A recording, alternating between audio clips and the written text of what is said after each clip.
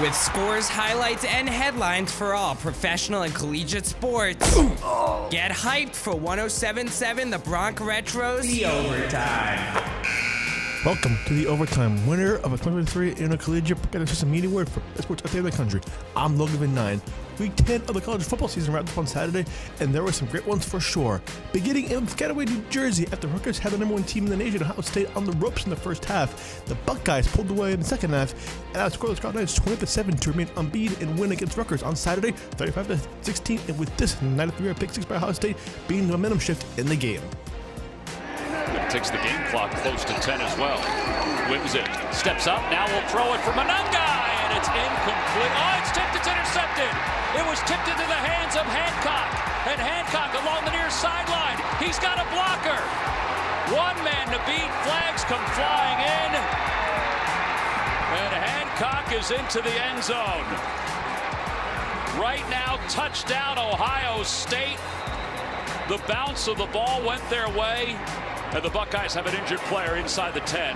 I believe the touchdown stands. The quarterback whims it, went low on a blocker coming at him, and that's illegal outside of the tackle box. I'm pretty sure this is a touchdown. Audio from CBS Sports. Ryan Hayes now 37-2 in his career against Big Ten opponents. Sticking college football in a high-scoring affair, number 5 Washington, behind Heisman candidate Michael Penix Jr., took care of business at Coliseum and defeated Caleb Williams in the number 20 USC 52-42. Penix with 22 of 30 on the night with two touchdowns and including this notable spectacular touchdown toss.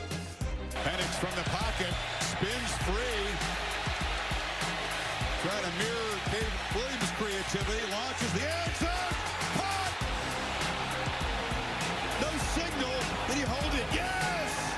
Devin caught the tight end! Penix creates some magic. How did he come down? How did he find him down there in the end zone? Audio from ESPN.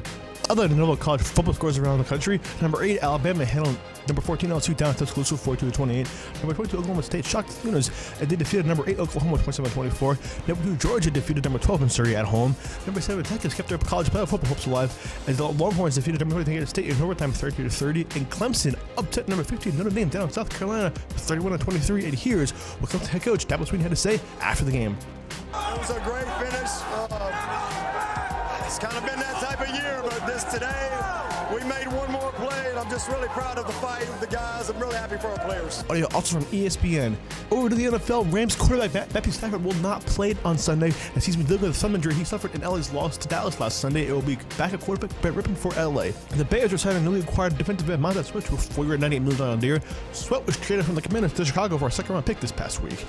Now to some notable games to look out for. The Dolphins will play the Chiefs in Frankfurt, Germany at 9:30 in this morning for the NFL's first game in the city. The Seahawks will be at the Ravens at 1 p.m. The Cowboys will look to win their third straight when they head to Philly to take on the Eagles at 4:25.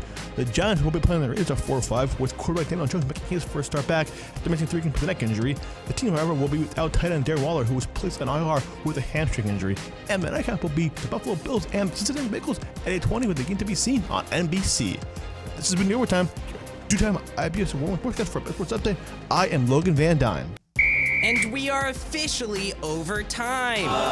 Before you start throwing punches, know that you can listen to all past and future episodes of The Overtime at 1077thebronx.com/overtime. Just click on your podcasting platform of choice. Let's get back into the music that made the 50s, 60s, 70s, 80s, and 90s only on 1077 The Bronx Retro.